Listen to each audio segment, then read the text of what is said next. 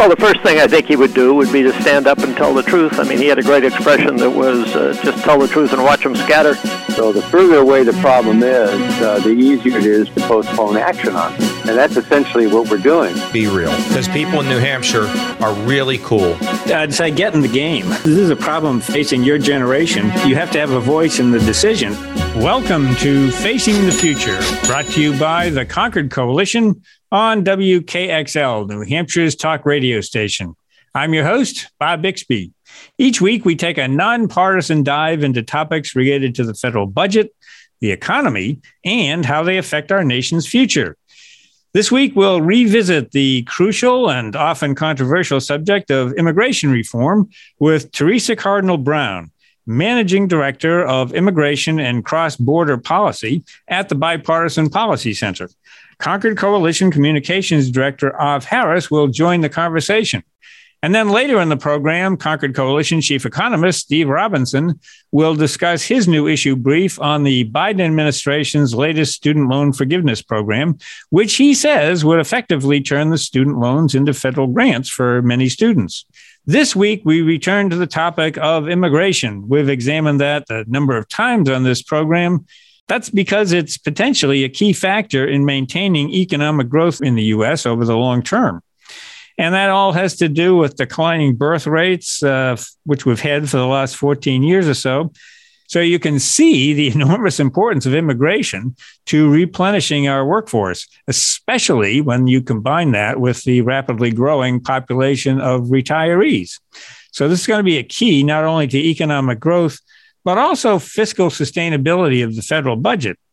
So with new Republican-controlled House and a surge of immigrants coming to the southern border, we'll ask, could this actually be a moment where some kind of bipartisan compromise might be possible? Here to take a look at that question and others is Teresa Cardinal Brown. She's the Managing Director of the Bipartisan Policy Center's Immigration and Cross-Border Policy. She has a wealth of experience in this field, working in both the public and private sectors. She was a Customs and Border Protection Policy Advisor in the Department of Homeland Security under President George W. Bush, and she also served in immigration policy roles at the U.S. Chamber of Commerce and the Immigration Lawyers Association. Teresa, welcome to Facing the Future. Thank you. I'm happy to be here. Well, before we get to the issues, and there are many, I wanted to just get you to describe the BPC's immigration project. You know, what's the mission? Well, the mission of the BPC, the Bipartisan Policy Center, is kind of right there in the name. It is to try to help design and craft policy recommendations on a wide variety of major issues for the country on a bipartisan basis. So we work with Democrats and Republicans to reach across the aisle. We try to find areas where they can build consensus. We look for policy solutions that are not only good, but are politically pragmatic. So unlike some organizations which are strictly nonpartisan, we are by name and intent bipartisan. So we believe that the best ideas don't come from either party, but from the creative collision of the ideas from both parties. The Immigration Project has been here since 2013. And like I said, our job and our work is to try to develop policy ideas on immigration that can be supported by both Republicans and Democrats. So you've been involved in immigration policy for a long time in the public and private sector. How have the politics of immigration reform changed since the time that you were at the Department of Homeland Security? Well, I mean, I would say even going back, my career goes back to the late 1990s. So I've been doing this quite a long time. I think through the first part, at least, of the Obama administration, I would say that immigration was a bipartisan issue. You had immigration supporters in, I would say, the pro-business wing of the Republican Party, the free market wing, who understood that immigrants could bring innovation and economic benefit to the country. You had Democrats who supported immigration, usually from sort of a diversity, civil rights perspective, but you also had opposition in both parties. You had, I think, there's always been a little bit of a nativist wing to the Republican Party, people who were skeptical of immigration and how it might change the country. And on the Democratic side, the labor movement, which was strongly allied with the Democratic Party, had concerns about the impact of immigrants to native-born workers on jobs or wages. So, for most of my time working on immigration, the strategy was always to build bipartisan support, essentially out from the middle. I think that started to change in the second part of the Obama administration, or his second term. He pushed very hard for comprehensive immigration reform in 2013. That passed in the Senate with a strong showing, 68 votes, even though Democrats were in charge, but it got a significant number of Republicans. But the Republican House, then led by Speaker John Boehner, was not able to get consensus among the Republicans to bring up the legislation or any immigration legislation, and it died. And that was really the last time that the idea of a big comprehensive immigration reform package was considered in Congress. And then I think the next major shift came after President Obama created the DACA program. Congress wasn't able to agree on a path to citizenship for the so-called Dreamers, the immigrants that were brought. Could you just define DACA? Sure, I'll get there. Yeah, Okay. the DACA program was the Deferred Action for Childhood Arrivals. And that was an executive action that the Obama administration took that granted a reprieve from deportation and work authorization to some of those children who were brought to the United States, or immigrants who were brought to the United States as children. In order to qualify, they had to be over 17 to get DACA. But that program caused some divisions. I think particularly Republicans felt that it was a little bit of executive branch overreach, while many, many Democrats supported what he was trying to do since Congress wasn't able to pass legislation. And then, of course, President Trump began his campaign in 2016 by calling for a wall along the U.S.-Mexico border, talked about immigrants in strongly negative terms, and throughout his tenure,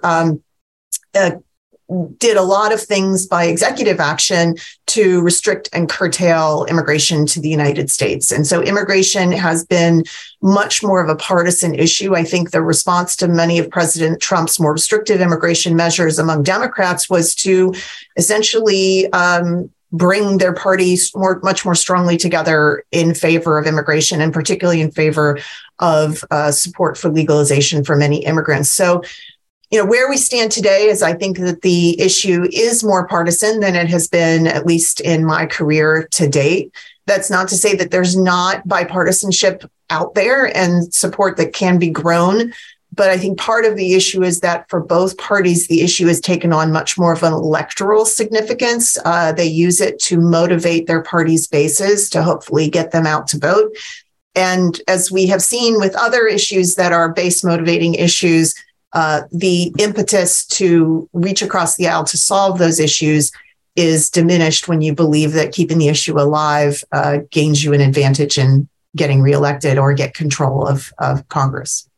I know I've got some follow-ups on just that line of thought. I just want to squeeze in one macroeconomic thought here before we get there, which is that this seems to be a particularly important time for us to be thinking about immigration with our declining fertility rate and rising, elderly population. We have a real workforce growth issue, and immigration could be, I'm not saying it's a magic bullet or the whole answer, but we're going to need people. Is that, so it strikes me this is a particularly bad time to be locked in partisan combat over this. Well, from an economic perspective, I think there is very widespread consensus among economists that immigration is good for the overall U.S. economy. Most economists will tell you that immigrants have a positive effect on native wages or a very small negative effect to some previous immigrants. So the economic evidence is pretty much out there. But I think one of the issues that tends to lean against that, at least from the political standpoint, is that immigration is a very, very complex issue, and the immigration system is extremely complex. Courts have routinely compared it to the tax code in complexity. But the difference between the tax code and immigration is that, every American has some interaction with the tax code, and so has some familiarity and thoughts about what it should be or not be. But not every American has interaction with the immigration system. And so their understanding of the complexities and their positions on what needs to be done are a little bit separated from their own position. And so there are lots of misconceptions about the economics of immigration and whether or not immigrants, as I said, take jobs from Americans or lower wages, even though economists see it very differently. And to your specific point, the Congressional Budget Office just this week came out with its latest demographic projections of the future population of the United States and population growth and the makeup of the population and working age Americans. And they used those projections to do their budget analysis of bills that are introduced in Congress. So it's really important for them to understand how many people will be in the United States, how many people of working age, how many people of older age that might be eligible for benefits. And what they have said is that by 2040, that's not too long from now, all net population growth will come from immigrants. By 2040, we will have more deaths than births in this country. And so any growth in the population will come exclusively from immigration and immigrants and their children. And that is, as you said, because of declining fertility rates, we're having much more fewer children. The baby boomer generation, which was one of the very largest generations, was followed by two successive, very small generations. And this has a lot of impacts for future economic growth potential, for workforce growth, and of course, our Social Security and Medicare programs are based on a certain ratio of working age people to retired people, because it's the current working age people that pay the benefits for the current retirees. And we're looking at that smallest ratio ever. So if we have fewer people working, the ability to maintain our social insurance programs is limited, and that will cause very big fiscal challenges in the future. So you're right, for people who understand these things, and maybe this is an alarm bell we should all be ringing much more loudly, to say, hey, if we really believe that we should not have as many immigrants, that means we're saying we need a smaller population in the country. And that has a whole lot of economic effects on everyday Americans. Yeah, that statistic about more deaths than births by 2040 just strikes me in a very personal way. Av, you've got some follow-ups. Yeah, so very interesting. I mean, what you're pointing out, Teresa. So I would say you're right that not everybody in the United States interacts with the immigration system on a daily basis, but I would say that everybody in this country, in one way or another, has interaction with immigrants, either through the contractor working on your roof or who's preparing your food when you go out to eat. I mean, and I'm the son of an immigrant, so I've got interaction with immigrants every day. But what I find fascinating is that there's been nothing in Congress really of significance for 10 years on immigration reform, when we had such a very comprehensive piece of legislation in 2013, 2014, then it died. But then all of a sudden in the lame duck session, just a month or two ago, there seemed to be this bipartisan, I don't know if we would even call it a framework. I don't know if it was that fully formed, but a conversation that was pretty serious between Senator Tillis of North Carolina, the Republican, and then Senator Sinema in Arizona, who was a Democrat, now an independent. Can you what was that? And can you walk us through that? And what were they actually talking about? As I said, for many Republicans and Democrats, the issue is a live political issue. But I think there's a growing number of members of Congress who are seeing in real time the effects of not fixing our immigration system. as I mentioned, there's lots of divisions in the country about, what we should do about the border, what we should do about the undocumented, what our legal immigration would look at. But there is unanimous agreement that what we've got now isn't working.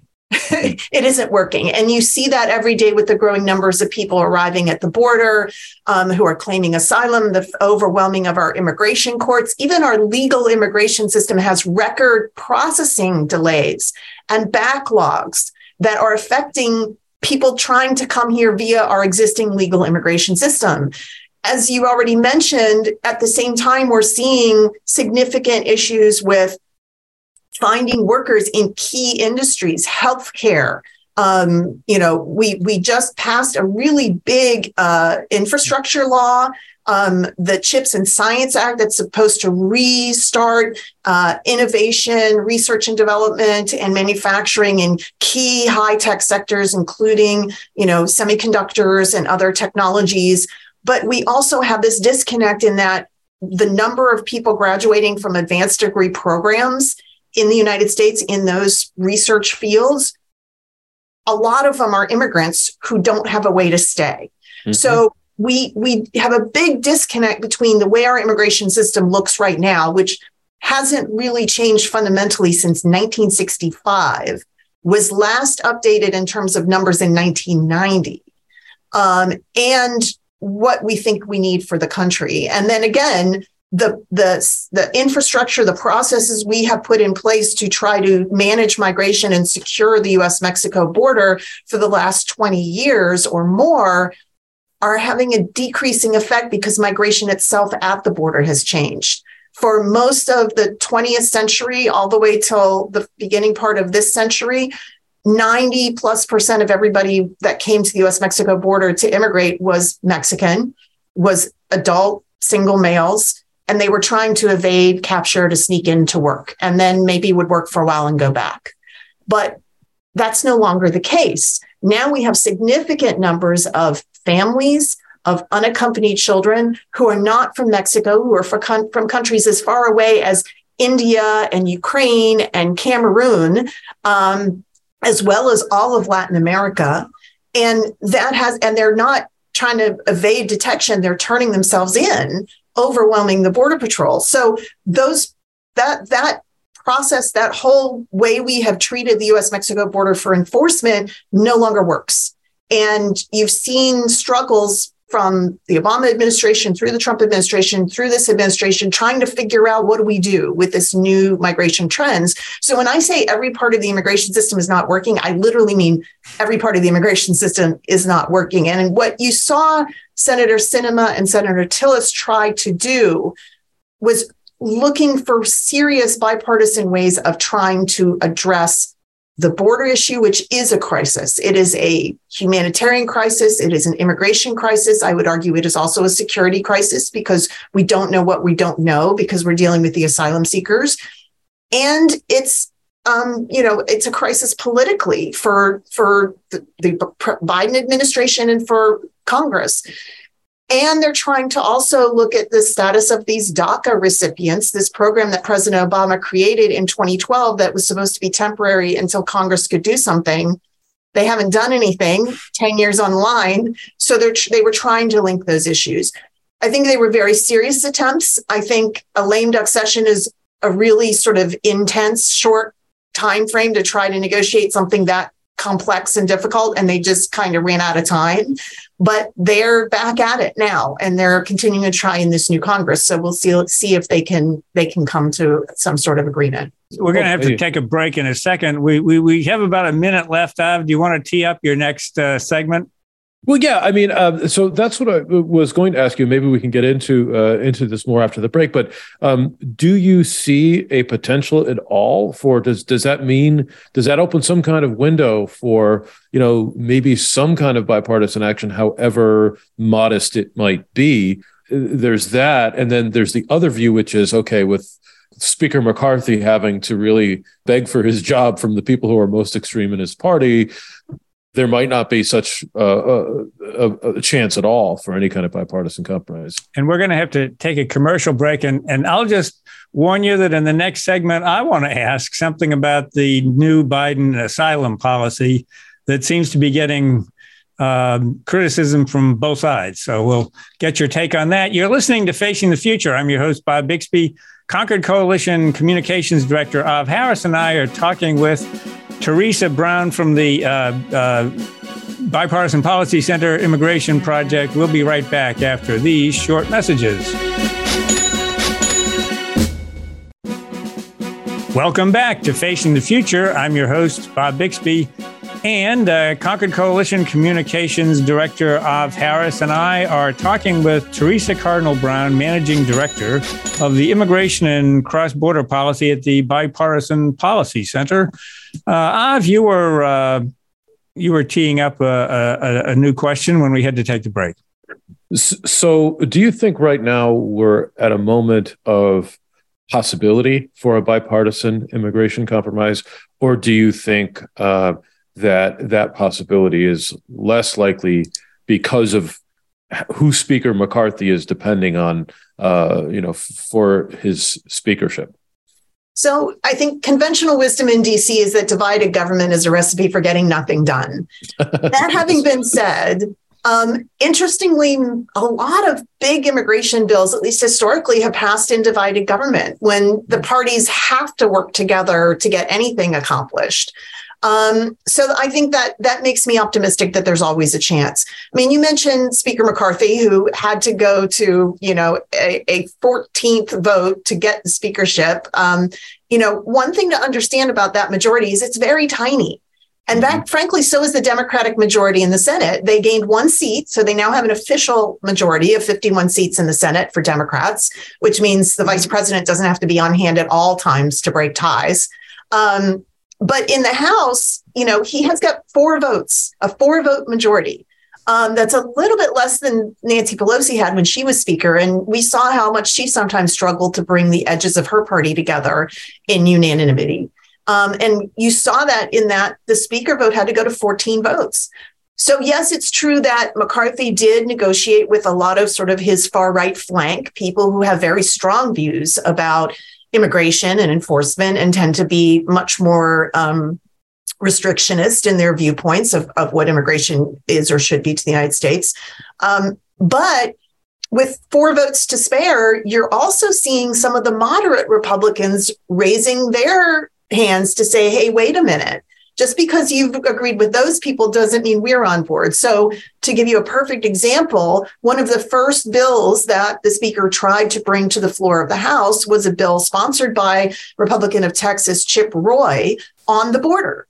And it was a very restrictive border bill. It would have basically told the Secretary of Homeland Security that he had to prevent the entry of any immigrants unless he could detain everybody in the United States. And, it's a very extreme sort of bill. It's not clear that it would actually work. There's real reasons why we can't just prevent people from entering the United States, because Mexico doesn't have to allow us to send anybody back there they don't want other than their own citizens. But members of his own party from that moderate view, including Republican from the Texas border, Tony Gonzalez, put up his hand and said, nope, this is not the way we should be going about it. We need to deal with the border, but it can't mean completely shutting off asylum. So it seems to me that even within the Republican Party in the House, the Speaker is going to have to manage some negotiations between the parts of his party. And that gives an opportunity for Democrats also to work with maybe some of the moderates in the Republican Party to address what they think is a broader issue. And certainly if anything's going to get enacted into law, it has to pass the Democratic Senate, and our Democratic President Biden, has to be willing to sign it. So I think there's a few reasons for some hope. If President Biden makes immigration a priority and works with Congress, rolls up his sleeves, and he's proven that he can do that. He did it when he was Vice President Obama. He spent a long time in the Senate working on bringing together people. I think that can have an influence in trying to get some stuff together. I think the other thing is just we're at a point where doing nothing really is making the situation a whole lot worse. And I think the fact that Congress understands that it needs to take action, I think that's a bipartisan feeling, might incentivize folks to try to come together. Now, we'll see. There's a long way between here and there. But I think, there's seeds of hope there that we can nurture.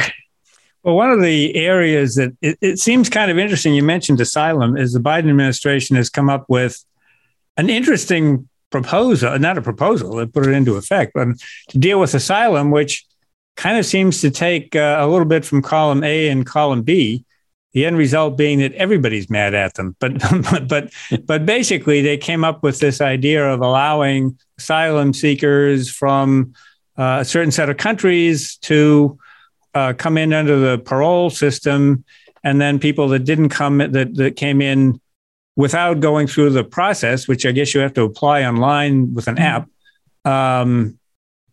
that they would send them back, as sort of immediately under Title 42, which they're trying to get out of. So, the people that don't like Title 42 are really upset about them, and the people that don't want the asylum seekers coming in the first place are mad at the parole side of it. And the first few weeks seems to be that it's working pretty well.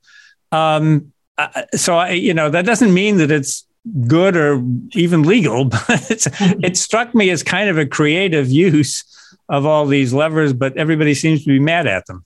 Yeah, I mean, there's a saying in Washington that if you have both sides mad at you, you're probably on the right track, and that may be what the Biden administration thinks. Here's what I would say. I think that they're trying new things because, again, Congress hasn't passed legislation. They're looking at what tools do they have in their executive administrative toolbox to use. And parole is one of those things that has been used by presidents for a very long time. It's a very broad authority in immigration law. But as you said, many Republicans are disappointed because they don't think he should be using this authority in the way he's using it. 20-some states, led by Texas, just filed a lawsuit to stop these programs because they don't think he should be letting people in on parole. But the Title 42 issue is a really interesting one. As you mentioned, the Biden administration just today said, we're going to end the COVID public health emergency in May. Title 42 is the public health law that the order from the CDC was issued in March 2020 under the Trump administration that said, because of this COVID public health emergency, we are going to not allow people to come into the United States, and we're going to send them back out without any immigration processing to protect the country from COVID. So you have this dichotomy of, well, if we don't have really a COVID public health emergency anymore, why are so many Republicans who wanted to end the public health emergency wanting to keep Title 42? And it's strictly because they see it as an immigration enforcement measure. It's never meant to be that way. And the continued reliance on it is basically saying, oh, we're going to rely on environmental law to enforce tax policy. I mean, it's kind of an odd thing, but it tells you how desperate people are for some sort of magic solution to manage migration at the border. They think Title 42 would work. And if Title 42 doesn't exist, then we'll build a wall, but a wall isn't going to work. It didn't work for Trump. There's no magic fix here. We need to kind of think more broadly than that. But the other piece of this is that, first of all, what Biden has done is sort of country specific. So the 4 nationalities that are covered under this parole program are Cuba, Nicaragua, Venezuela, and Haiti. Now, 3 of those 4 countries we do not have diplomatic relations with, which means we can't deport their people back to them if they don't qualify for asylum, which means we were letting people in that, frankly, were going to stay in the country. And that's not sustainable. So they created these programs in part to say, okay, we'll give you a legal way to try to come. And if you come on parole, then you can apply for asylum later. But we're also not going to let you in unless you come this way. That was to basically reduce the number of people they saw at the border. And you're right. Temporarily, it has worked in the short term, very short term. We're talking 2 weeks. The problem I see is multifaceted. One, these aren't the only nationalities coming to the border. We're seeing large increases in Peruvians because there's unrest in Peru, and Colombians, Ecuadorians. And as I said, we have people coming from India and Cameroon. a country by country sort of process is not going to be a long-term fix. We need something that is flexible to deal with an ever-changing group of nationals that we're seeing at the border. The second thing is that we're still admitting people into the country under this parole program. Parole is a temporary status. It doesn't lead to anything unless you follow on with asylum.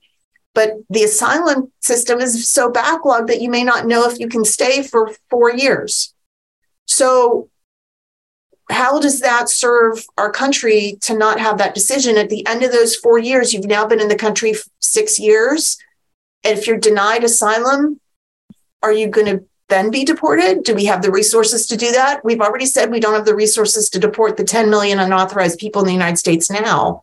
So it's kind of kicking that can down the road. So I see what the administration was trying to do. It's trying to manage what's happening just today at the border, but I don't see those policies as a long-term fix or even a flexible enough solution. And I think particularly since Title 42 is going to go away, figuring out how you address the situation under immigration law without congressional help is going to be very challenging.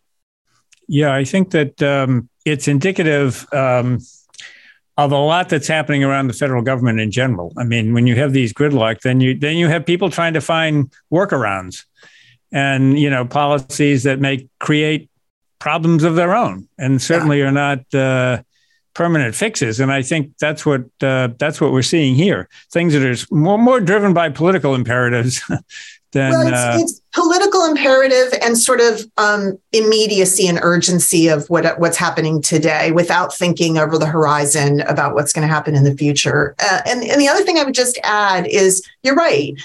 Various administrations of both parties have been trying to figure out immigration workarounds because Congress hasn't passed any substantive law. The result has been that every administration of both parties has ended up in court, and courts will rule like a complete overturning of a policy or an order to reinstate a policy an administration is trying to end immediately. And so you have these very rapid swings of policy, both from administration to administration, but also because of court orders. So immigrants don't know what to expect at the border. So many of them are like, well, if what's happening right now doesn't give me a chance, I'll just sit here in Mexico and wait, because give it a couple months and a court may allow me in. I wanted to talk to you more about the legal immigration system a bit, but we'll get that always gets set to the sideline because there are these immediate crises that everybody's worried about. But we will be sure to get back to that and have you on the show again. You're listening to Facing the Future. I'm your host, Bob Bixby, and we've been talking with Teresa Cardinal Brown, Managing Director of the Immigration and Cross-Border Policy at the Bipartisan Policy Center. We'll be right back after these short messages when we'll be talking with our Chief Economist, Steve Robinson, about the latest proposal on student loan reform. Welcome back to Facing the Future. I'm your host, Bob Bixby. And for this segment, I'm joined by Concord Coalition Chief Economist Steve Robinson, who's written a new issue brief on the Biden administration's latest student loan initiative, in which he poses the question whether loans are being turned into grants. Steve, what's the kind of the sum and substance of the new proposal, which I would frame it as sort of part two of the proposal that was originally announced this year? Last fall, the Biden administration announced that it was going to write off between $10,000 and $20,000 of student loan per student. And that was announced back in the fall. That's been challenged in the courts and is currently being under review at the Supreme Court, or they're supposed to do hearings in February. But as part of the announcement of that debt forgiveness proposal, the administration also announced that the Department of Education would be issuing new regulations. And those regulations came out back at the beginning of this month in January. And essentially what those regulations say is they're going to create a new income-related repayment plan. And there are several income-related repayment plans in current law. Actually, some of it's in law, some of it's in regulation. And essentially what they're doing is they're taking an existing plan and modifying that and calling that sort of this new repayment plan. And essentially what it does is it allows students to, instead of paying, the normal student loan is a 10-year fixed payment. So you borrow money to go to college, you graduate, and you start paying it back. And your monthly payments are a fixed amount, and you repay the loan over 10 years. What the income-related plans do is they say, instead of paying a fixed amount over 10 years, you pay a portion of your income over 20 years, 20 years for an undergraduate loan and 25 for graduate loans. And essentially, currently, the plan is you pay 10% of your income to the extent that your income exceeds 150% of the poverty level. And the poverty level for an individual is about $15,000. So, 150% of that or 200% of that. So what the new proposal says is that instead of paying 10% in excess of 150% of poverty, you only pay 5% of your income in excess of 225% of poverty. And so that would be roughly about $33,000. So if you're an individual and you make under $33,000, you wouldn't have to make any payment on your loan. To the extent that your income is above $33,000, you would pay 5% of your income of the amount above the $33,000. So to sort of put this in perspective, the old program, if you went to college for 4 years, you borrowed as a dependent of your parent. So you're 18, 19 years old, you're still claimed as a dependent by your parents on your tax return. You could take out a maximum of $27,000 in loans over 4 years. And under the current income, the 10%, 150% ratios, you would pay about 80 cents on the dollar in present value if you were sort of in that income range of 150 to about 300% of poverty. The new proposal, because it expands the income threshold and lowers the payment, you would pay about 60 cents on the dollar. So out of that $27,000 that you borrowed, a present value of the loan, the amount that you would repay for every dollar you borrowed, you pay back about 60 cents. Whereas under current law, for every dollar you borrowed, you pay back about 80 cents. So it's a substantially larger subsidy. But moreover, not only is the subsidy larger, but the universe of students who are eligible. In other words, the current proposal, because it roughly phases out at about 300% of poverty, about a third of students fall in that income range. Whereas at 225% of poverty, the subsidies phase out closer to 500% of poverty. And that's almost half of the people. So if you look at census data, how many people, go to college and get an associate's degree, 2-year degree, or a bachelor's 4-year degree, that population of students, almost half of them would be eligible for subsidies. Almost a quarter of them would be eligible for a zero payment because they fall below the 225% of poverty. So this is a huge increase in the subsidy and a huge increase in the number of students who would be eligible to receive the subsidy. What's the estimated cost on this? I mean, the other one was a net present value of $400 billion, according to the CBO. We don't have a CBO score for this yet, but what's the administration say? Well, the administration estimated that it would cost about just shy of $140 billion. And that's over a 10-year period, and that's a present value number. But it's interesting, in their estimate, what they assumed is that the students who use the current income-related repayment plan would switch from the old plan to the new plan, and that would be about $140 billion. Now, essentially what they're saying is that we've expanded the universe of students who would be eligible for subsidies, and we've increased the subsidy, but we're assuming that no additional student will borrow no additional money to take advantage of these subsidies. I mean, it's a bizarre sort of notion. It's a static score of an extreme degree.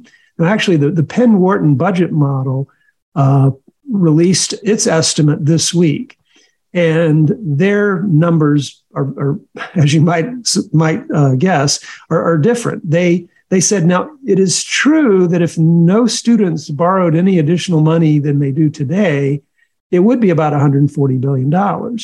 But the Penn Wharton budget model basically recognizes that because this subsidy is so much more generous, that it's quite likely that additional students will take advantage of the income-related repayment.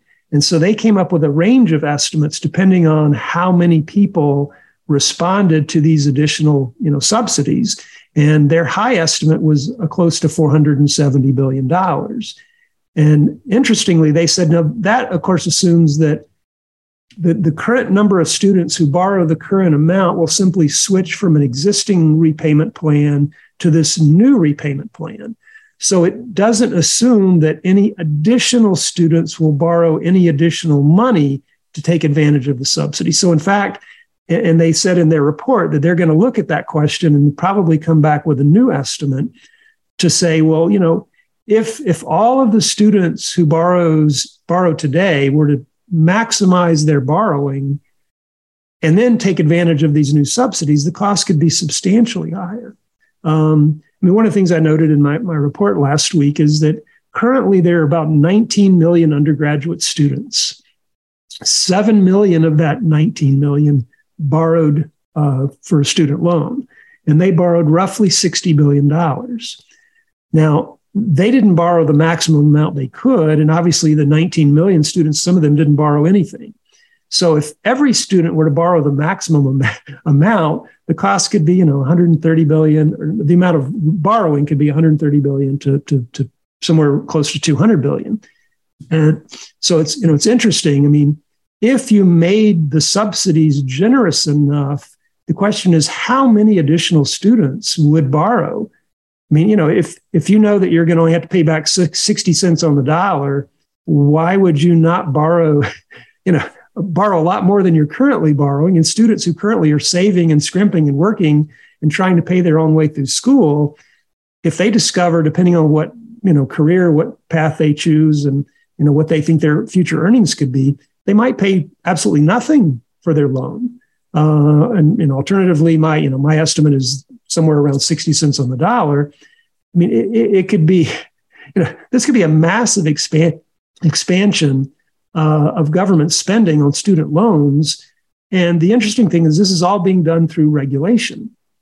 And, it's questionable whether the current statutory authority gives the Department of Education the ability to do what they've proposed. Well, that's an interesting point, because these thresholds are set in law, and the Education Department is changing them by regular. Yeah, right. That's really the legal question that seems to be an open question. The law establishes the 10% of income and the 150% of poverty threshold. Those are in the statute. So the question is, the Department of Education wants to change 10% to 5% and 150% to 225% by regulation. Now, normally you can't change a statute through regulation. That you don't have the authority to do that. Now, I suppose somehow they think they have the right to do that, but it seems to me that is a question that could be raised and it could be challenged in the court. So, even if the debt repayment plan gets struck down, it could be that we'll see another flurry of lawsuits over this new proposal. Well, speaking of the debt forgiveness plan, what is the status of that? It's I believe it's coming up soon for argument. Yeah, there were two cases that the Supreme Court has agreed to hear. The main case is the Attorney General, the state Attorney General's case. I think the lead plaintiff there is the state of Missouri, and they those cases have been joined, and the Supreme Court has announced that it will hold hearings in February.